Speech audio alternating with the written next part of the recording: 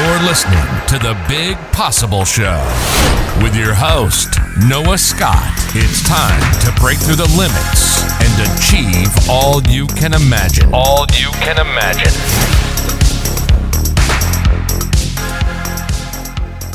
Welcome to this episode of The Big Possible Show. Noah Scott here, signing on with a very special guest today. So for today's show, we're starting off with an interview with someone who is a disruptive innovator. He's an entrepreneur, and he has the drive for integrity and honesty, and has had success with generational changes. Oh, and he's also given away over $1 billion. It's time to welcome the fraud-busting, creative, and lucky Terry Rich. Welcome to the show, Terry. How's it going? Nice to be here, Noah. That makes it sound like a lot of fun, and it has been a fun life so far. So let's get started. Fantastic. So let's dive in. Just if you want to just intro a little bit about who you are and what you do. So I grew up on a farm in a little state, Iowa, in a little dinky town of 50 people. So on this farm, growing up, I went to school to be a math major. And someone said at one point, hey, go over here. You can be creative. You can talk and make a living. I thought, I'm in. So I started in radio and television and began in cable television when I graduated from the university. And cable television was unknown, but I got to work with folks like Ted Turner, and it was such an entrepreneurial company. And like my dad said, go to work for someone, you'll make decent money. And then when you turn 62, you're going to be happy because you'll get your Social Security. Well, at age 40, I found out that someone came in to take a run at our company. We were a big New York Stock Exchange company. Cable was exploding. And lo and behold, they cashed us out. It was a heck of a deal. And all of a sudden, I found that success doesn't happen when you turn 62. Success is something that happens on the way to, happiness happens on the way to success. And so at that point, at that age, I decided to start my own company. I had some money and I started my own company, and I did television production, live free previews for HBO. And it went really well for 10 years. I was making the money. I was traveling the U.S. and selling a lot of HBO, and it was going so well.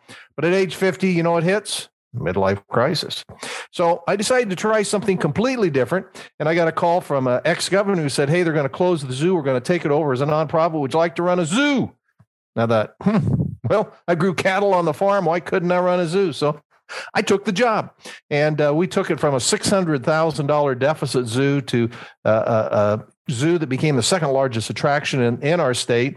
And all of a sudden cash flowed almost immediately. And we raised about $15 million in endowments, but it didn't stop there. I was going to retire again. I got a call from the next governor who said, hey, would you like to run the lottery? I'd never run a lottery before. And so, yeah, that's what I did. I ran the lottery for 10 years and gave away $1 billion.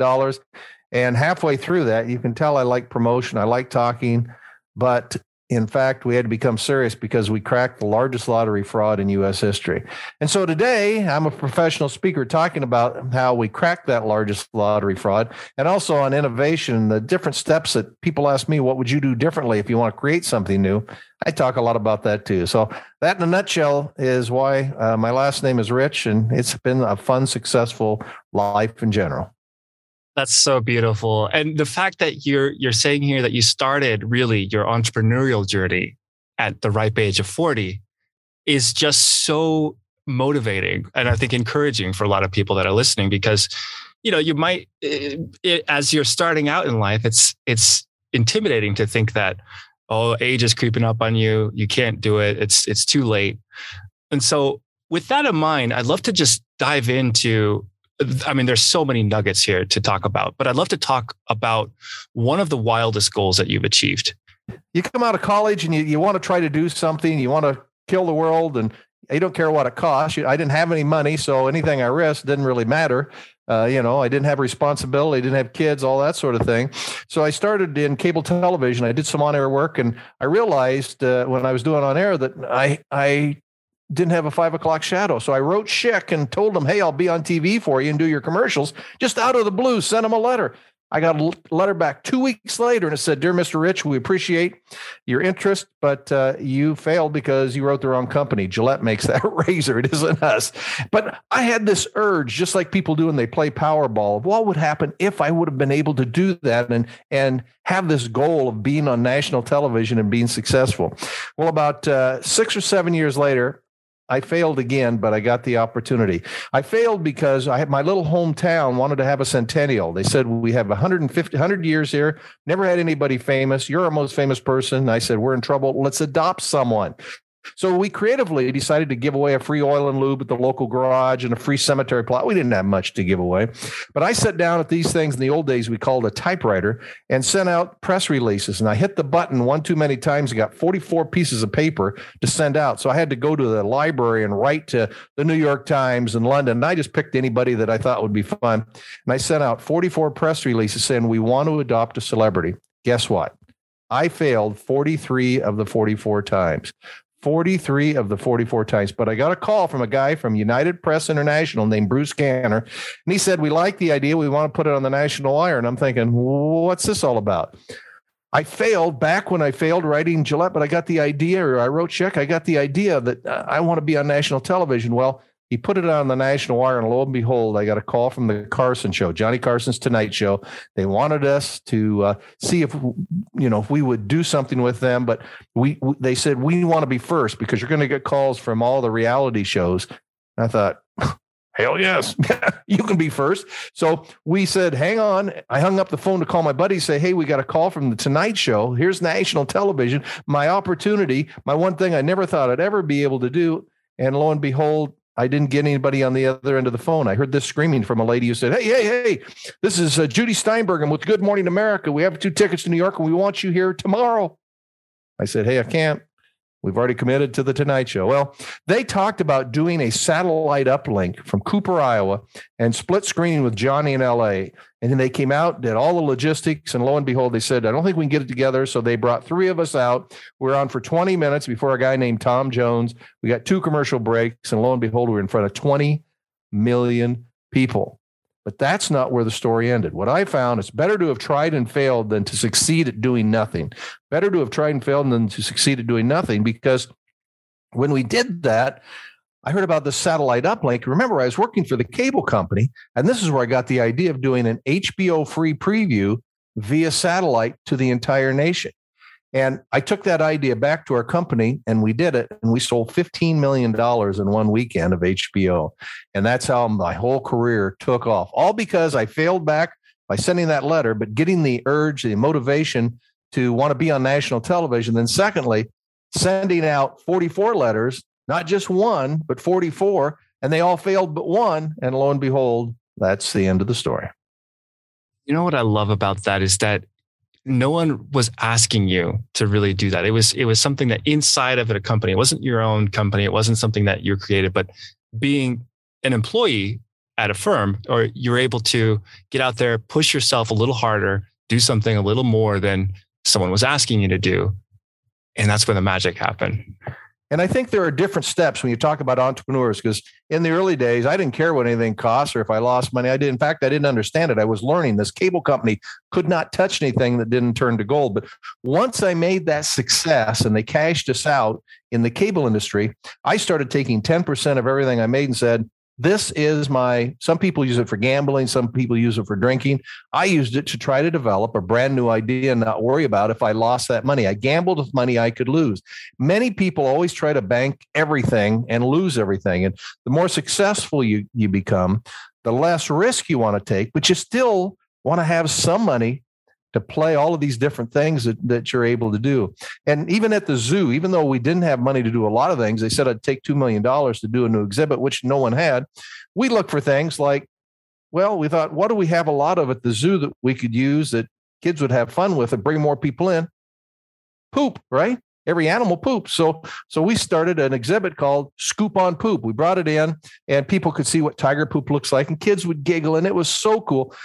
And we realized that we have these white-tailed deer in our area, and white-tailed deer, for some reason, even though they've never seen a tiger, repel when they smell tiger poop. So we were selling tiger poop in 1-gallon buckets for $20 that you could put around your flowers, and the deer completely avoided it. And we sold $20,000 that summer.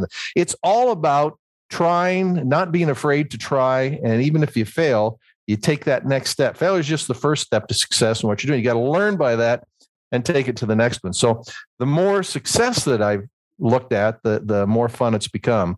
And the final story I tell didn't come from me, because every day I try to learn and try something new. When I drive to the grocery store, if it took me 6 minutes and 32 seconds, I'm going to try to get there in 6 minutes and 31, the next one. But Damon John, who's on Shark Tank, I emceed an event with him recently. He's at the final step in this entrepreneurial journey. You start off, try anything. What the heck? Crazy. I don't care what my reputation is. Then you make some money and then you got to kind of protect, but yet you want to be entrepreneurial. He's at the point where he's so successful. Everybody has that $1 million idea for him. He told me that he keeps a list of 6 things on a piece of paper at night when he goes to bed. He looks them over, thinks about them, and then the next morning he looks up and revises it. Those 6 things are something I've never thought about. And I'm so jealous of him in that the 6 things are things that he does that are for him. Because everybody's asking, he could come out, he could invest in other $1 million ideas, but he's at the point now, he keeps realizing everybody wants a piece of me. I need to do something for me. And the 2 things I wish I could do at 21, one is I would always volunteer. I think anybody who volunteers, somebody says, we got to clean the bathroom, raise your hand when nobody else does, because you'll always get noticed. The second is I wish I could figure out how to relax once in a while, because once you get the success and the entrepreneurial feel, it's really tough to back it back down. You're always looking for ways to improve and new ideas to happen. So true. It's so true. I'd love to talk a little bit about luck. That was something that I noticed in your intro. You claim to have a very lucky streak, but I'm also hearing some nuances that seem to say that luck is really created and it's not something that you just stumble into. What are your thoughts on the topic of luck, and how do people find a lucky streak? I think luck, it all happens right up here. And I'll tell you the reason why. Remember, I talked about coming up with new ideas, and I started my own company right out of the cable company. And that morning, I got a call from someone in Denver, the largest cable company. He said, "Hey, I'd like to have you help us out. Would you be interested?" And I said, "Yeah." So I flew out. I was early, so I stopped by a McDonald's and got a cinnamon roll, 2 hash browns, and medium Diet Coke. An awful breakfast in its own way for weight. But I went on in, and first thing they said, "What are you doing here?" And I said, "Well, I had this idea of free preview." And in 5 minutes, he bought it. And I thought, oh my God, I just started a new company, and I got one of the largest contracts in my life I've ever had, 5 minutes into this meeting. Well, every time I do a big event or I want to have a good day, guess what I do? I get a McDonald's cinnamon roll, 2 hash browns, and a medium Diet Coke. Not so much that it brings me luck. It's that in my mind, I'm ready to go. I'm ready to try anything. I'm ready to conquer the world. And so I think it's a mental thing that happens with luck. And when you do have success, you find ways to pump yourself up to be able to take that next step. Yeah. Very cool. We were kind of touching on this with the 6 tips, from a guy from Shark Tank here. But in Terry's world, what are some practical tips that you would share with other people to either just maintain happiness, unlock your greatness, or just live with courage? I would say that I learned this, and I did it all my life, but I learned kind of how I would want to do it, or how I did do it, when I had wine in wine country in California.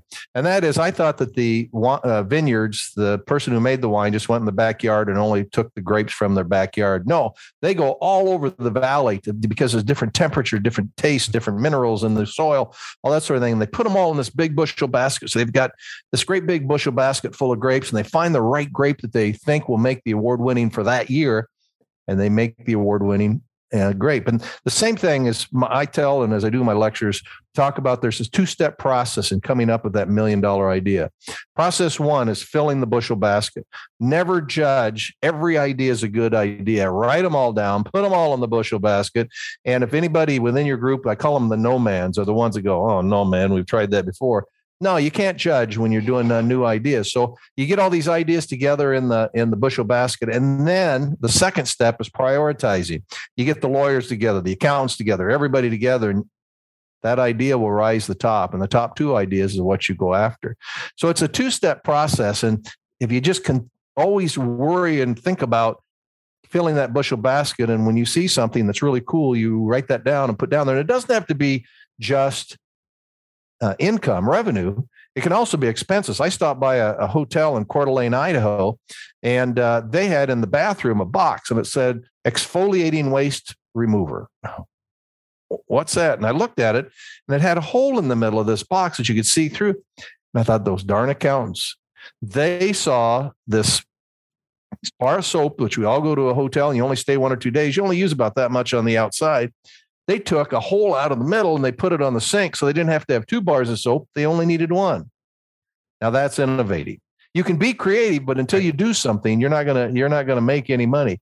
Innovation is where you make the money after the creativity. You can dream all you want about the best idea, but until you do it, you're not going to make any money. And I have $1 million idea, as you talk about shooting the moon. Don't let me forget about here in just a minute. That I want anybody can steal it.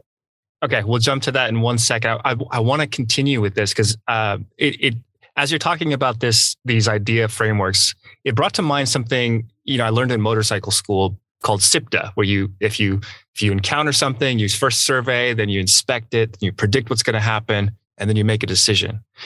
As you're going through these ideas for innovation, what do you use for like a decision-making framework, or what type of mental models do you find you really enjoy applying when you're making these decisions as far as which is going to be the most innovative for you? It's passion. Entrepreneurs are usually pretty poor business people. So when you start a company, if you have the passion, you make it work. When I have a company and I've got all the employees together and we're innovating, somebody comes up with an idea, that's usually a pretty good person to execute that idea because they have the passion. What you bring with that, if you're an entrepreneur, is you want to have an advisory board who is the accountant and the lawyer and all of the different people to help you so you don't trip and fall in a big way, but you sure don't want them to stymie you. And the first start of innovation and trying to create an innovative environment is getting that bushel basket filled. So I think that's probably my best answer for your question. Love it. All right, let's hear that $1 million idea here. Okay, so when we started Mega Millions, Powerball and Mega Millions were in 2 different sets of state. We merged them together, and they said, "Do you have any ideas on promoting Mega Millions?" And I came home and I looked up and I thought, look at the moon. You know how sometimes it's just a little sliver of a thumbnail? I thought, look at that whole dark side. What if we could find a laser or a spotlight or something that we could project the jackpot on the moon? We'd own the moon, which is like a billboard. No one owns that yet. So we got to figure out a way to project a bright enough light to project on that dark side, and we could own that for worldwide. Think of the money we can make. Absolutely. There's a moonshot idea for sure. Yeah. Yeah. It's very interesting. I think with Web3 and the metaverse and all this AR, who knows, maybe someone's going to come up with that idea quicker than we think. I'm afraid it's because it's dark. We turn it on and you'll see all the rats running around with the cheese because it was Yeah, I bet. All right. Well, Terry, let's wrap it up with one final question. And, if we could sum up your most impactful life lesson to 30 seconds, what would that be? Or it can also be a piece of advice that you've heard from someone else along your journey. I think it goes back to happiness happens on the way to success. Everybody is always talking about, if I could just get this project done, if I can just get this podcast done, if I can just get the podcast edited and posted, right? I'm going to be happy. Well, happiness happens on what you're doing right now. You're creating this thing and it's very exciting. And most people think that when I retire, I'm going to be happy, or if I can just get through this, I can be happy. If you're not happy today, you're not going to be happy tomorrow. So enjoy the life as it is. In these crazy times with COVID and everything that's been going on, happiness happened on the way to success. Fantastic. Well, thank you so much for being a part of the show. How do we support you and stay in touch with everything that you've got going on? Well, I do a lot of public speaking around the world, but terryspeaks.com is the website. TERRY speaks.com is the website. But more than anything else, just let's go out and be successful, and most of all, be happy. Awesome. Beautiful. Thank you so much for being on the show, Terry. Have a wonderful rest of the day out there. You bet. That's it for this episode of The Big Possible Show. This is Noah Scott signing out to let you know I appreciate you for being here. Of course, if you enjoyed the episode and want to share some feedback, visit Apple and drop a review. That review will help other people find the show, and it also gives me a signal that, hey, people are out there listening. And with that, may the rest of your day be filled with epic adventures. And I'll see you right here for the next episode.